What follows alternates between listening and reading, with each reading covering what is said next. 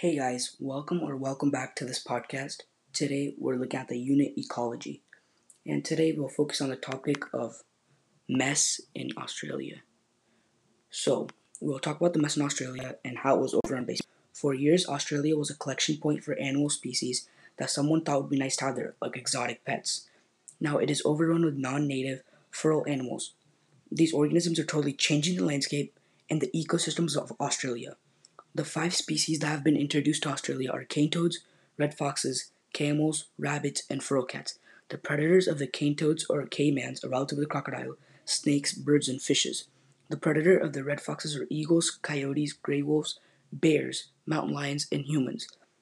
The predators of the camels are humans, we eat them for food, and wolves. The predators of the rabbits are hawks, owls, falcons, kestrels, weasels, ferrets, badgers, stoats, and snakes. I know it's a lot. The predators of feral cats are feral dogs, dingoes, coyotes, caracals, and birds of prey, obviously. The cane toads are prevented by picking up eggs from the ponds and throwing them out to keep their numbers in check. The red foxes are being prevented by setting baits with 1080 poison. They also build fences to keep the foxes at the bay. The camels are trapped at waterholes and then shot. This will keep their numbers in check. They destroy rabbits by destroying the burrow with fire and poisons. They also fume the poison inside the burrow to kill the animal. Australians have also shot, trapped, and poisoned these animals.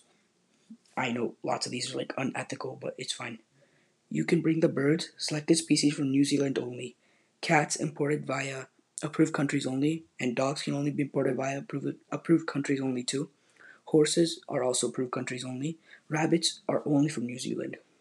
So humans have technically been destroying Australia, saying there's exotic species and you guys would like to have them, and now they're kind of ruining Australia's ecosystem. So if we're not going to fix them, then the ecosystem's probably gonna crash. We should keep their numbers in check. So that's it for biology episode 1 ecology unit. What's wrong with Australia? See you guys next time.